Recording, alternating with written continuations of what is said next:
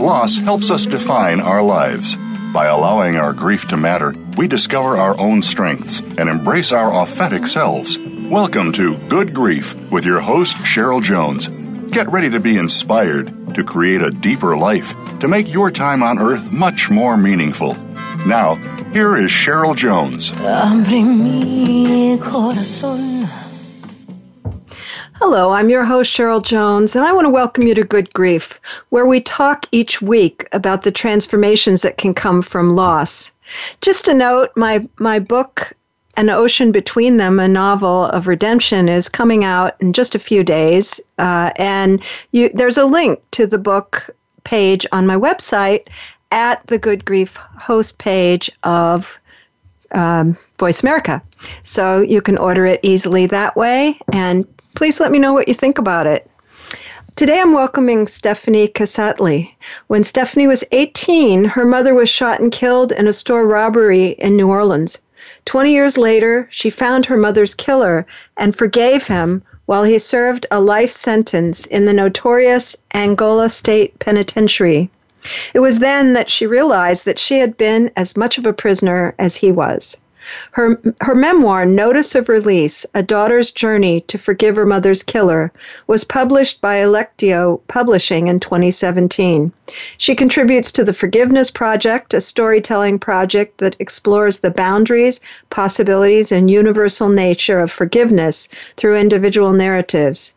She speaks publicly on forgiveness and restorative justice in concert with teachings by renowned peacemakers such as Martin Luther King, Mahatma Gandhi, Simon Wiesenthal, and Desmond Tutu. And she also teaches writing at Palm Beach Atlantic University and Endicott College. She holds a master's in writing from Vermont College of Fine Arts, and her work has also appeared in journals and anthologies. Welcome, Stephanie. Thank you. Hi, Cheryl. Hi. I'm so glad to have you, and thank you so much for your book. It was a beautiful book, and to me made interestingly, because your story is particularly grievous, made forgiveness seem possible.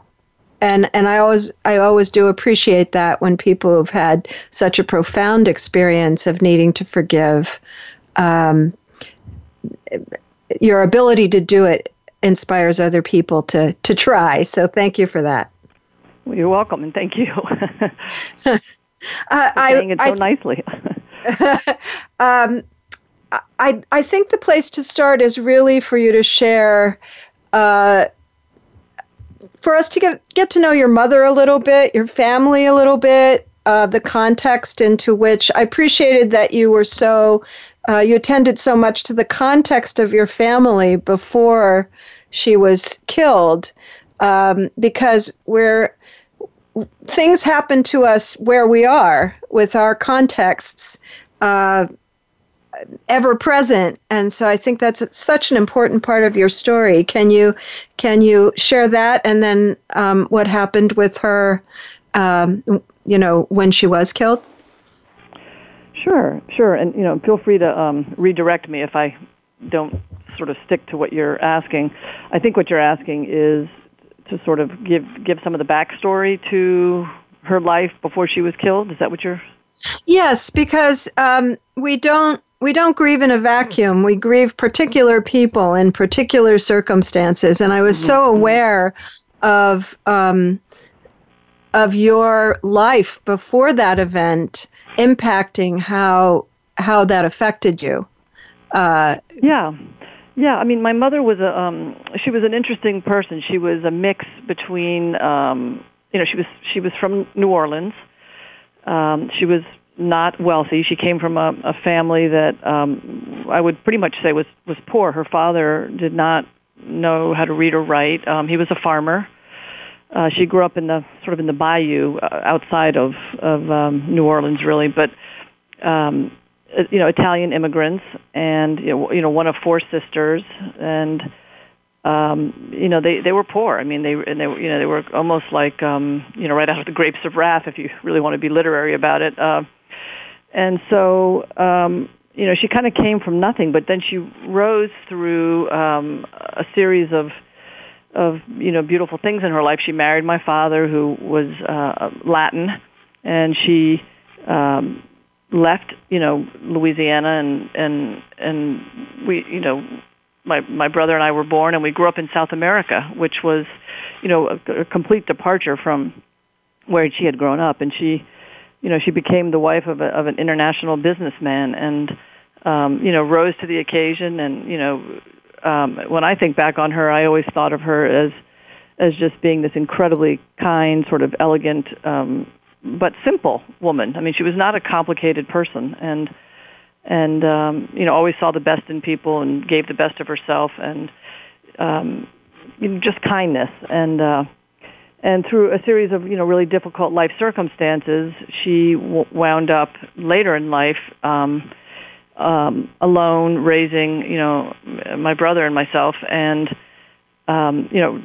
went back to being poor. She had no financial means again, and which put her in this store that was where she was ultimately killed. She wound up having to go from this really beautiful life as a expatriate's wife to working in a packaged liquor store on the outskirts of Louisiana. So, she really kind of had this yo-yo effect of, in terms of her financial state in her life, and it was there that she was killed. And it was a random act the night that she was killed. It was a store holdup. She was closing down the store. It was actually my uncle's store that he was going to give her upon retirement, and she was learning the ropes of it. And as she was, checking out and closing the store down, two men entered, held her at gunpoint, asked her for the money. She gave them all the money, and then she began pleading for her life and fell to her knees to plead. And one of the guys that had come in, pulled her back up and backed out of the store and shot her, and she died instantly right there. And then they took off, joined a third guy who was the driver of the car, and that was it. That was the end right there. And I was a freshman in college at the time, completely unaware of what was going on. My brother was living in New Orleans at the time when it happened. So, we were all blindsided by it, and it was a completely random act, completely unexpected. But it was on the tail end of a pretty hard stretch for her. So, she'd had a rough couple of years, and this was, just a really sad, bad ending. So a lot of heartache, Yes, and the human brain sort of tends to connect things. If your parents hadn't divorced, if this, if that, she wouldn't have been there. And of course, that has nothing to do with it, really. But I am aware that our brains do that, kind of. And I wondered if that affected then your relationship with your father. Initially it did, very much so. Initially, there was a lot of blame, not only from myself, but also from my family. And I'm sure he took a lot of it on himself, frankly. I don't think he was so callous that he didn't take some of that blame, even if he didn't speak it. But initially it did, but then eventually I came around because I realized he was my only parent left, and I needed family. I wanted a relationship with him, even though I was, angry and hurt. And we did a lot of reparations in the remaining time he lived. He eventually died himself of cancer a few years later, and I'm not a medical person, and I'm not, and I don't believe in, divine retribution either. But I do think that, some of what he took in from the whole experience must have been really stressful for him. And so, in the end, he and I did make peace, which is partly why I did give a lot of the backstory, because I was able to finally, have the father that I always wanted through some dialogue and through some, just some honest conversations. But it took a long time. It took a long, long time, and everything leading up to that was extremely painful. And I'm aware that wasn't the case for all of your siblings.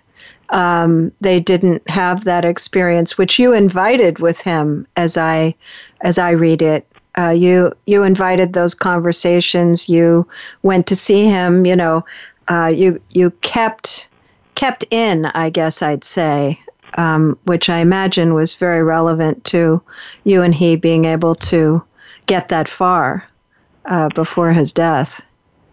Yeah, it's funny because part of me thinks that was just a necessity on my part. I was young. I needed a parent. I think I just was, I don't know, I was alone, and I felt exhausted and tired, and I just thought, maybe we can find a new way. And so I asked questions. I dug in with him. You're right. I remember distinct conversations with him, real conversations that I had never had with him, in all the years that I was younger and that, things were turbulent. Some of the best conversations we had were toward the end when he had cancer and we were able just to talk. And they were rich and real, and even if they were painful, at least they were honest. And being able to see him in that light for the first time was hugely helpful in my being able to sort of forgive and let go. I have a real interest in kind of the seeds. I watched this in myself. What inclined me towards the experience I had of changing so much after during my wife's illness and after her death. And I can see that there was preparation for that, even though I didn't expect when she was first sick that I could grow in any way. It was just going to be horrible. But I somehow imagine that having experience you felt was positive with him might have opened up your mind to forgiveness in general. Do you think so? I definitely do. In fact, there's a chapter in my book called Training Ground, which is, I don't know if you got that, but the training ground for forgiving my mother's killer, and I'm not comparing the two in any way, but the training ground for learning how to open my heart up to forgive, to maybe to see a different side of the story, was with my father. And to be honest with you, my father's life, which is why I gave so much backstory, he had so many trials and struggles in his life prior to becoming a father that, and I love this too, there's sort of this Buddhist belief that says hurt people hurt people. Yes. And I believe that to be true. I don't think he was able to, in his life, work through a lot of the pain and suffering he had experienced with his own father. And I think that it sort of traveled to the next generation. And I think that at some point with my own father, I wanted an end to it. I felt like, and even if it wasn't conscious, like you were saying with your wife, you just want a better way. And so maybe you're a little more open or vulnerable to try something, I guess, or to at least understand. And for me, at least, so much of it was just being able to ask questions and understand. I mean, I had a lot of questions, like why did all this happen? Why did our family fall apart? Why was she killed? What was the guy who killed her? What was going on with him? And maybe it was just a matter of wanting to make meaning out of something so senseless and painful. Absolutely. And the other thing that really stuck out to me was that your mother, your father, and the person who killed your mother all had a lot to grieve and no support to do it, as it seemed to me. That's interesting. Yeah.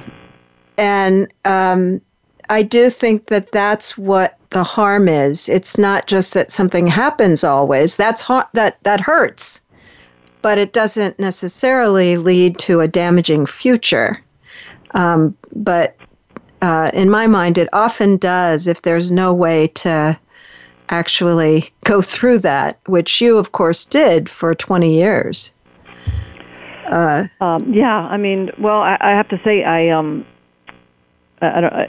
say in the book that I did not seek any kind of counseling for 7 years after she died, and that was a mistake, because it wasn't until I got some counseling that I started to sort of deconstruct not only her death, but just her life and everything preceding it. And deconstructing it, as hard as it was to go into that place, really was like putting the puzzle together. And absolutely, yeah.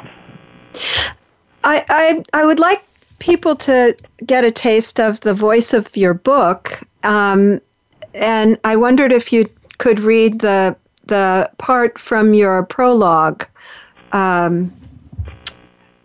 My mother's death changed. Yeah, that. Yeah, I'd be happy to. Okay. My mother's death changed every predetermined notion I had about the world and what it meant to feel safe. It informed everything thereafter, including intimate relationships, motherhood, career, and friendships. Before she died, I had always thought that murder was something that happened in the news, in faraway places, to other people, and that I was somehow immune to such ugly things. I was mistaken. To this day, I cannot visit New Orleans without feeling the weight of losing my mother. She's in the scent of every flowering magnolia, the moist air that drapes the city, the soulful jazz of the French Quarter, the rich taste of red beans and rice, and the steady current of the Mississippi River. She's everywhere, yet nowhere, an elusive shadow. Like living on two different continents, my life before and my life after her death bore no resemblance to each other. And it has taken me most of my life to adjust to living in the second. In my 40s, I realized that in order to continue the life I was trying to create with my husband and 2 daughters, I had to go back and unearth my mother and father's stories, as well as the story of my mother's killer, in order to understand what had happened and why. Years of avoiding the topic of her death, even her killer's name, had not abated my nightmares and anxiety. Although satisfied that justice had been served, I wondered how much had been gained. Still in so much pain, there was no way to fill the crater that her death had left in my life, and nowhere to turn for peace. Just before her killer died in prison in 2000, in an act almost as difficult and mysterious as her death, I reached out and forgave him. It was then that I realized that I had been as much of a prisoner as he was. I feel that's so powerful, the sense of being imprisoned partly as a result of not grappling with or facing what happens in our lives. I know you're connecting it with forgiveness, but I also connect it with that sense of trying to get away from it, which in my experience doesn't seem to work.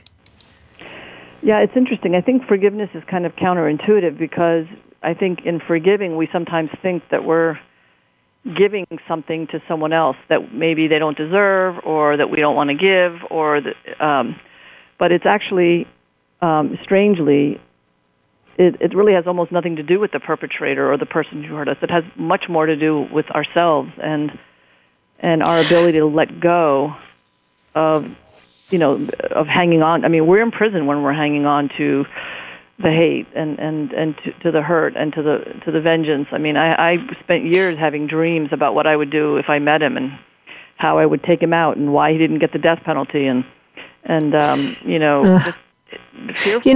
What if he came after me? Stephanie, this really deserves so much more time, and it's time for a break. So let's come back to this idea of what forgiveness actually is, and what it isn't, and all of those questions which you illuminate so well in your book.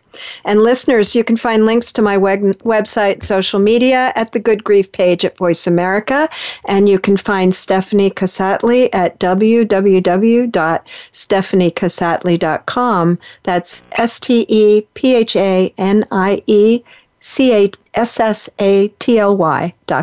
Be back soon.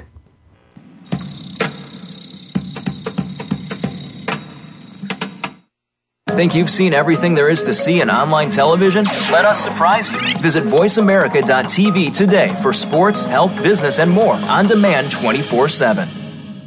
Today's woman faces a stressful world when it comes to staying healthy. We are bombarded by media messages with contradicting ideas about fitness and nutrition. We need to keep our diet, relationships, and stress in check. It's time to get the right message and have the most fun. Join hosts Andrea Beeman, Lisa Lutan, and Michelle Fennighaus for Healthy View Radio. It's health and happiness in one show. Every Thursday at noon Eastern Time and 9 a.m. Pacific Time on Voice America Health and Wellness. Relationship issues? Anxious? Parenting challenges? No more. Learn how to live your best life. Tune into Straight Talk with top psychotherapist, relationship, and anxiety expert Sandra Reish. In this program, you'll learn how to transform your challenges into effective solutions, whether it's relationships, parenting, anxiety issues, or other life traps that you struggle with. Sandra will show you how to change them and how to live the life of your dreams. Listen every Thursday afternoon at 6 p.m. Eastern Time and 3 p.m. Pacific Time on the Voice America Health and Wellness Channel. There is a difference in health and wellness programs. There can be mainstream programs, and then there is something extra. That something extra is called Tips to Keep You Healthy, Happy, and Motivated with your host, Kristen Harper. If you want to hear some behind-the-scenes talk radio when it comes to health and wellness, the why as well as the how, be sure to tune in each week. This show will inspire you to be healthy and happy for life, as well as become the best version of yourself. Listen Tuesdays at 3 p.m. Pacific Time, 6 p.m. Eastern Time on Voice America Health and Wellness. Your life, your health, your network. You're listening to Voice America Health and Wellness.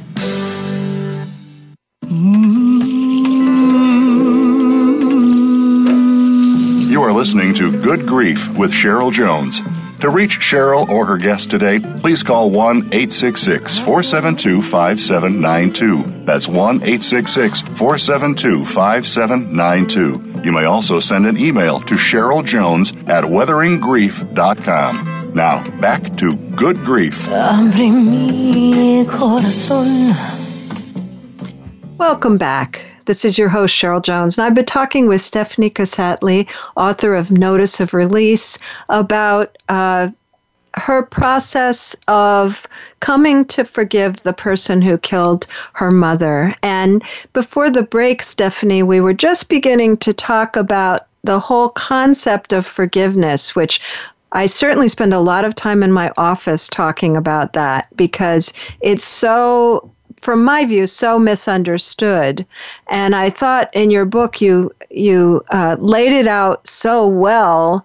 I appreciated that you started with what it isn't because there are so many misunderstandings. Could you talk some about how you see forgiveness and what the gift of it for you is? Sure, yes. It all starts with that for me.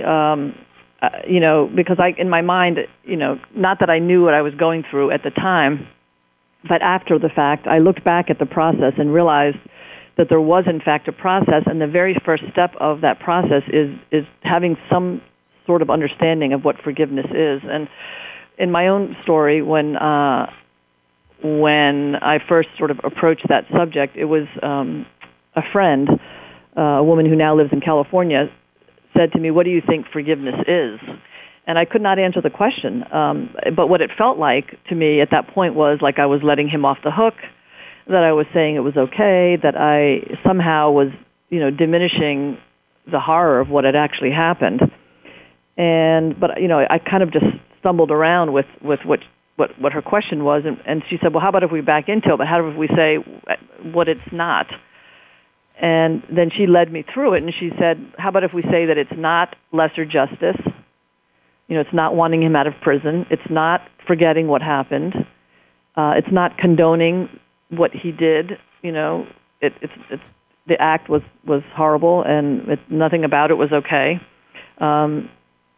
Forgiveness is not easy, it's not quick, and she also pointed out that it's not necessarily any kind of it doesn't mean that you have to have a relationship with this person or that you have to continue anything with them.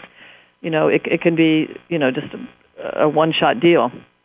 And so what we kind of came up with in terms of the definition of forgiveness, which really was a departure from how I had always thought of it, was that basically it's nothing more than no longer wishing ill or seeking revenge on the person who hurt me. And it essentially sort of untethers me from him and enables me to have a different future than the past. I'm releasing him. And so, but, it does require me no longer to sort of wish the worst or, desire horrible things towards him. And so when I heard that definition, it kind of was an aha moment for me because, up until that point, I had thought, there's just no way I can do this. But yes. Sort of felt a little more tenable, I guess. Well, and it's one of my teachers, Stephen Levine, used to say, "Why would you forgive the act? That would be crazy. Acts are not forgivable, but people are." So that's how I connect with what you're saying too. That there are human beings who are lost, angry, all kinds of different reasons we hurt each other, unthinking, uncaring, whatever it might be. That's sort of different from what it is they do. You can differentiate those two. Yes, I've heard a very similar statement where there are no such thing as monsters, they're just monstrous acts. I find that a comforting notion, actually, but I know that not everyone does. No, and I have to qualify this by saying, had my circumstances been different, or the situation, or my story, and I'm not a counselor, I'm not a priest, I'm not a rabbi, I'm not, I'm nothing more than a person who had an experience, and I realize that there's a lot of people out there with incredibly, horrible stories who are struggling, and had my story been different, I don't know, maybe I would see somebody as a monster, but in my particular case, I was able to not see him as a monster, but to see, and especially once I started to learn a little bit about him, which goes back to that idea of sort of trying to understand and explore the other side of the story, which I had been unwilling to do for 20 years. There was, There was a biographical detail about him that resonated with some ways of thinking I have. He was gay and young, and of course, I know since I'm a member of that community how frequent it is that young people are severed from everything, their family, their community, and they're kind of left to sort it out on their own, and some people really fall by the wayside in that attempt to become mature. They don't have what they need to get there. I don't know how big a part that was of his story, but it did stand out to me. That's interesting. Yeah, I think it was it might have been, a confluence of different things. I think there was maybe that, and then, maybe a father or a mother who were not accepting. There might have been like a learning.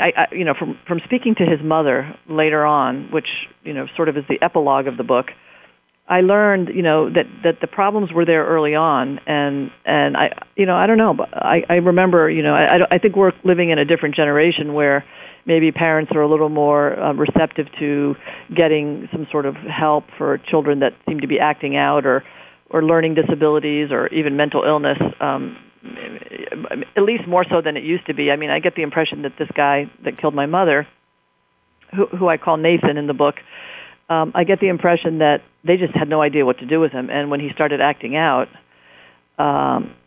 it was a behavioral problem, and eventually it just led him. And I think there was also a predisposition towards addiction.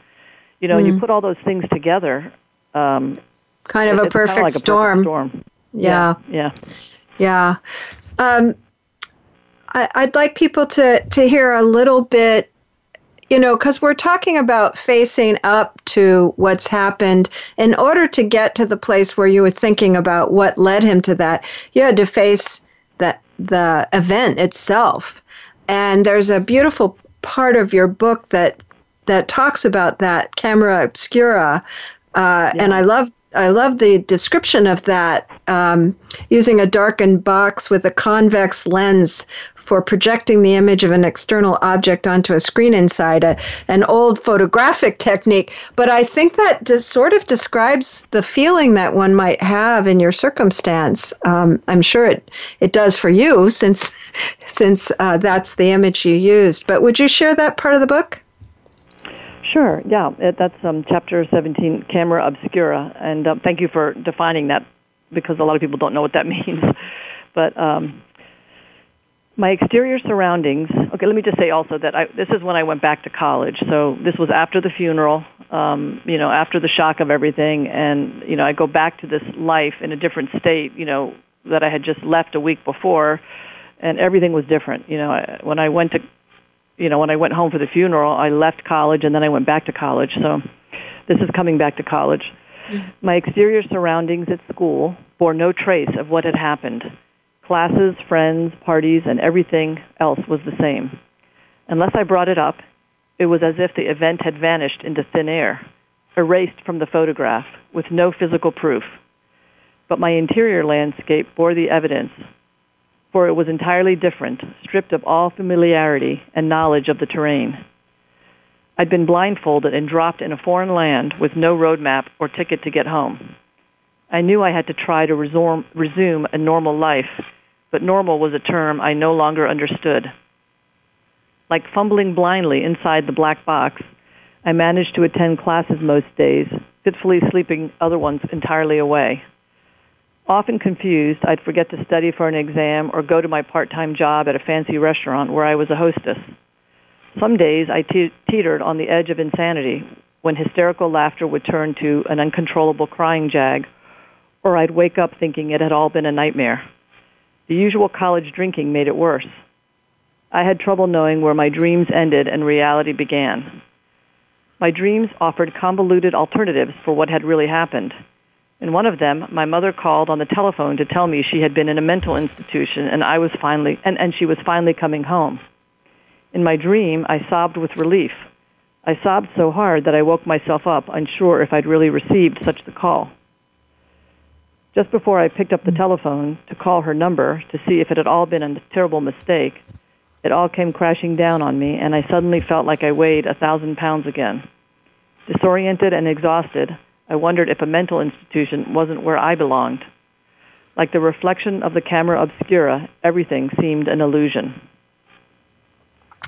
Again, that really speaks to a lack of support, doesn't it? To be in this environment where what's happened is not acknowledged, there's nothing offered to you to help with what you're going through, which is kind of astounding in such a intense experience that you're having, right? That you're sort of expected to just go along being a brand new college student. And it's rather miraculous to me. I've talked to other people who've had early loss around college time, and many of them didn't make it through. I don't know if you went straight through or had to take a break anywhere along there, or how you managed that, being so alienated and alone.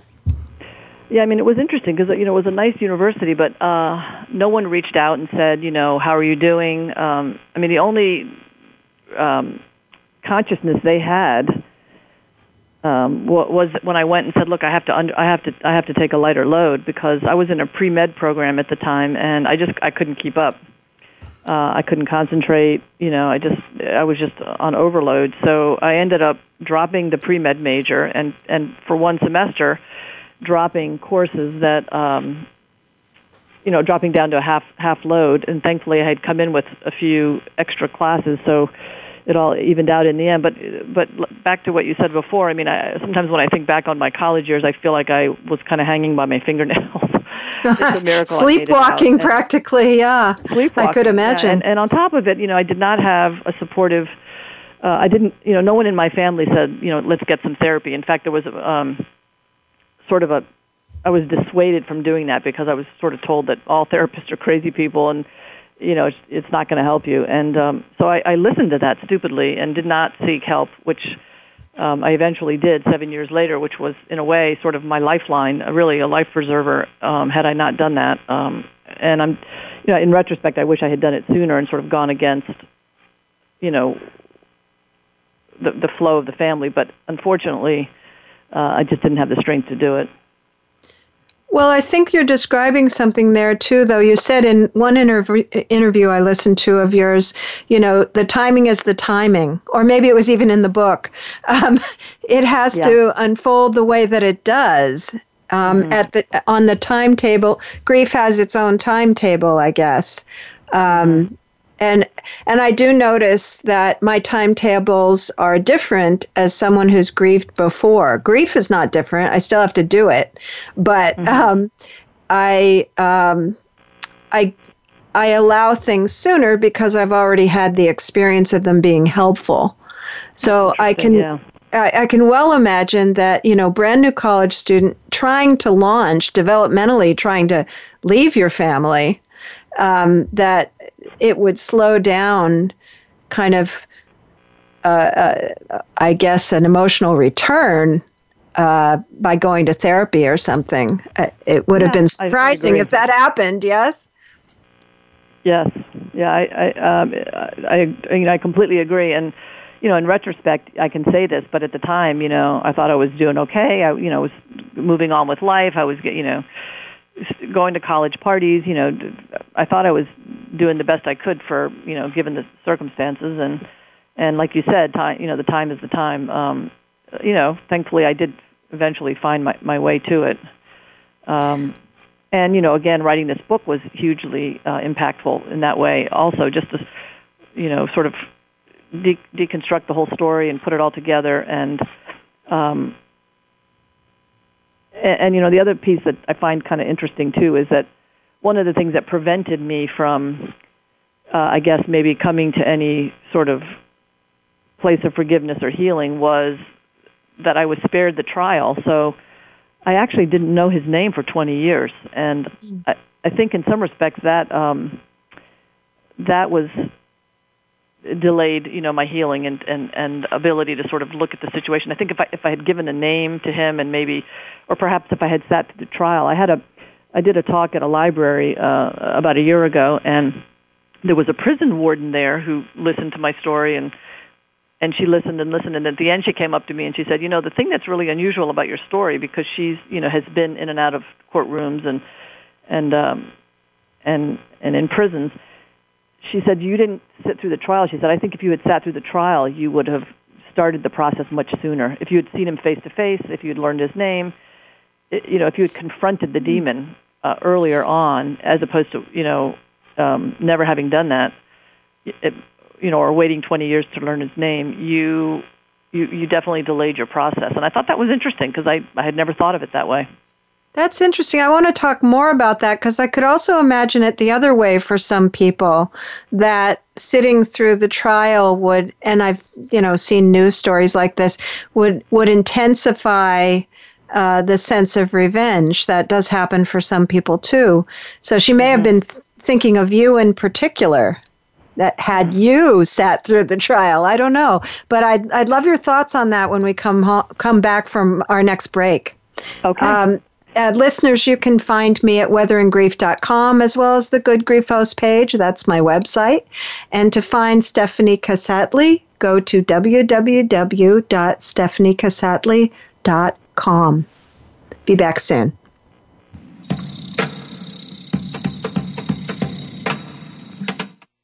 Become our friend on Facebook. Post your thoughts about our shows and network on our timeline. Visit facebook.com/Voice America. Ready to transform your health and your world? Join host Melissa Alexander for Insight Living with Vitality. Melissa and her guests go behind the scenes on what it takes for practitioners and clients to transform themselves and others. She provides insight to medical procedural breakthroughs, available product resources, and explains lifestyle choices designed to improve and expand your vitality. It's time to get rid of that baggage, remove those blockages, and prevent buildup from hindering your progress in life. Tune in every Monday at 10 a.m. Eastern Time, 7 a.m. Pacific Time on the Voice America Health and Wellness channel. Healthcare has been a major part of news stories today, with one thing that has been consistent: inconsistency. Both healthcare providers and patients have to work around and get used to a constantly changing set of rules and issues. Nurses have historically been left out of this decision-making. Listen to Once a Nurse, Always a Nurse, Exploring the World of Nursing with host Leanne Meyer. Health professionals, we invite you to share your ideas and experiences while listening to experts in various areas of nursing. Listen Mondays at 1 p.m. Eastern, 10 a.m. Pacific on Voice America Health and Wellness. Explore the power of natural healing with Howard Strauss. Join us each week for an informative program that'll help you learn effective healing methods using natural remedies. Howard's guests include top researchers, authors, and experts who will share their views on a variety of natural products and healing methods that really work. Tune in to The Power of Natural Healing with Howard Strauss, Mondays at 11 a.m. Pacific Time, 2 p.m. Eastern Time on the Voice America Health and Wellness channel. We're making it easier to listen to the Voice America Talk Radio Network wherever you go. In addition to listening live, you can check out information about your favorite talk show hosts, discover new talk show personalities, add shows to your list of favorites, and listen to all of our show archives on demand, all from your iOS, Amazon Kindle, or Android device. Download it from the Apple App Store, Amazon, or Google Play, and get ready to tune in. The Voice America mobile app, powered by Aircast.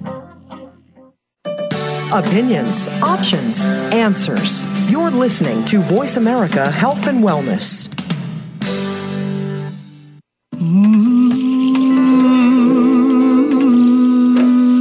You are listening to Good Grief with Cheryl Jones. To reach Cheryl or her guest today, please call 1-866-472-5792. That's 1-866-472-5792. You may also send an email to CherylJones@weatheringgrief.com. Now, back to Good Grief.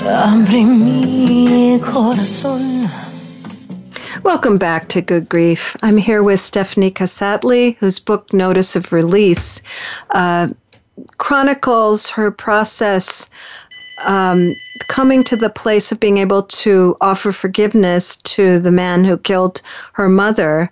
And let's kind of talk about that. I wanted to emphasize that there's no timing, because I noticed that especially with traumatic death, you need that time to grieve. You laid out the kind of stages of forgiveness, if you will, defining forgiveness, exploring the story, recognizing a shared imperfect humanity, discovering compassion, offering forgiveness, and reestablishing or releasing the relationship. I liked that arc. And I think I would put something before that, which might be grieving. That I've noticed that it's hard absolutely to offer that if you've bypassed grief, if you've tried to ward it off. And I guess that would apply to you, wouldn't it? That you'd had ways to grieve. You had, in fact, eventually had some witness for your grief. I don't think it can entirely be done in isolation. And that's probably a relevant thing to getting to the point where you could do what you did. But can you share with people how it came to you to begin to grapple with that process of forgiveness and how that unfolded in the end? Sure. Well, I mean, I think you're absolutely right, because, people sometimes say to me, well, how long does it take? And it's like, well, I don't know I think it takes what it takes. And for me, it took 20 years. And in some respects, I feel like, the same experience that sort of was the impetus for me to consider the possibility of forgiveness. If it had happened 10 years earlier, I don't think I would have been receptive. I probably wouldn't even have heard it. But what it was essentially was a meeting at a school that we were looking at. We were interested in sending our girls to this little school, and you had to sit through a meeting. And one of the people that got up and spoke during this meeting was a man who was a prison minister. And he was talking about his work in this prison ministry, and it was a faith-based school that my children went to. And as he started speaking about the work he was doing with these prisoners and forgiveness, helping them to forgive themselves, essentially, which was a whole other piece of forgiveness, I found my blood pressure shooting up and just feeling so agitated and upset and thinking, why?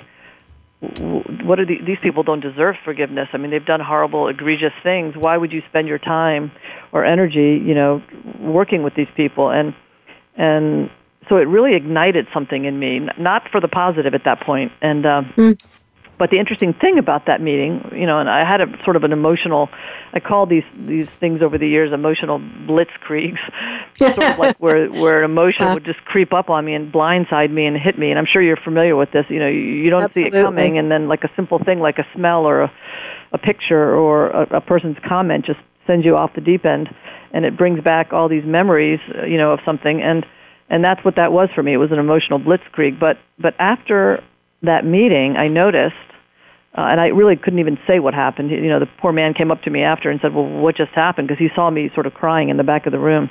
And I couldn't even engage with him. I just said, I'm not even sure what just happened. But I did notice for weeks and months after that meeting that every single thing I listened to, whether it was on the radio, on the television, reading in a book, everything sort of circled back to forgiveness. And it was almost like somebody had changed the dial on my radio. To tune me into that topic, and that's where it all began, was this idea of what is forgiveness, and I started grappling with it at that point.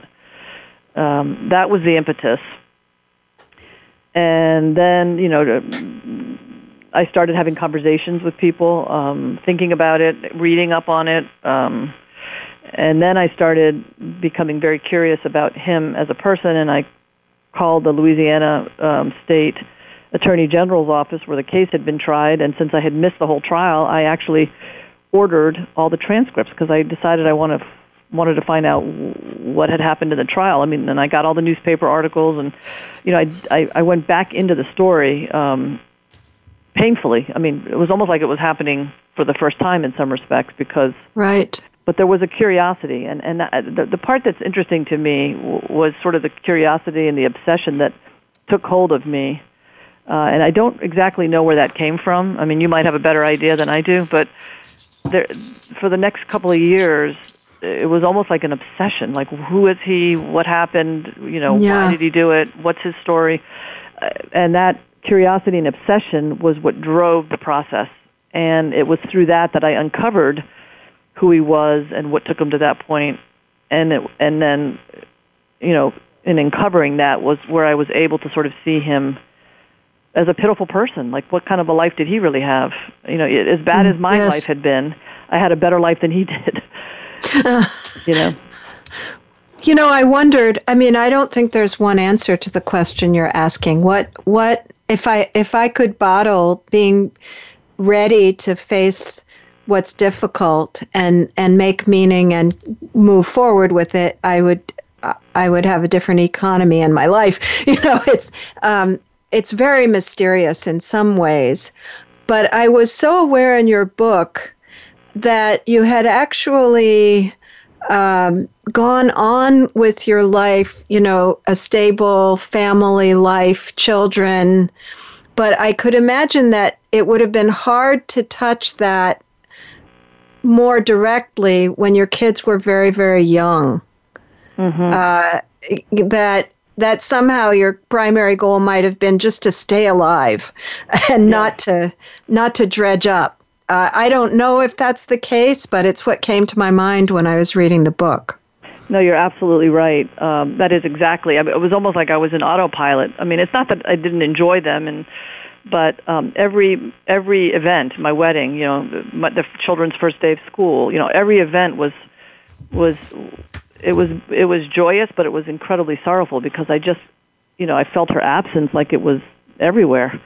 And yes. And I did not touch the topic with my children for many years because every time it came up, I would get a lump in my throat, and also I didn't want to frighten them. I didn't really want them to grow up in a world where they feared these kinds of things, and so in many respects, it lay buried, until my mid-40s when this whole event happened, and which is actually sort of the impetus for the book. I did not really write the book to write a book or to share it with other people or to help anyone else, although I'm delighted and thrilled and grateful that it has become that, but it was really more a desire to document the account for my girls so that when they grew up and got older, and God forbid something happened to me, as I knew could, based on my own experience, right, that they would have a record of the story. And then, I discovered a love of writing, and like one thing led to the next, and grief, here we are. Grief works like that, I feel.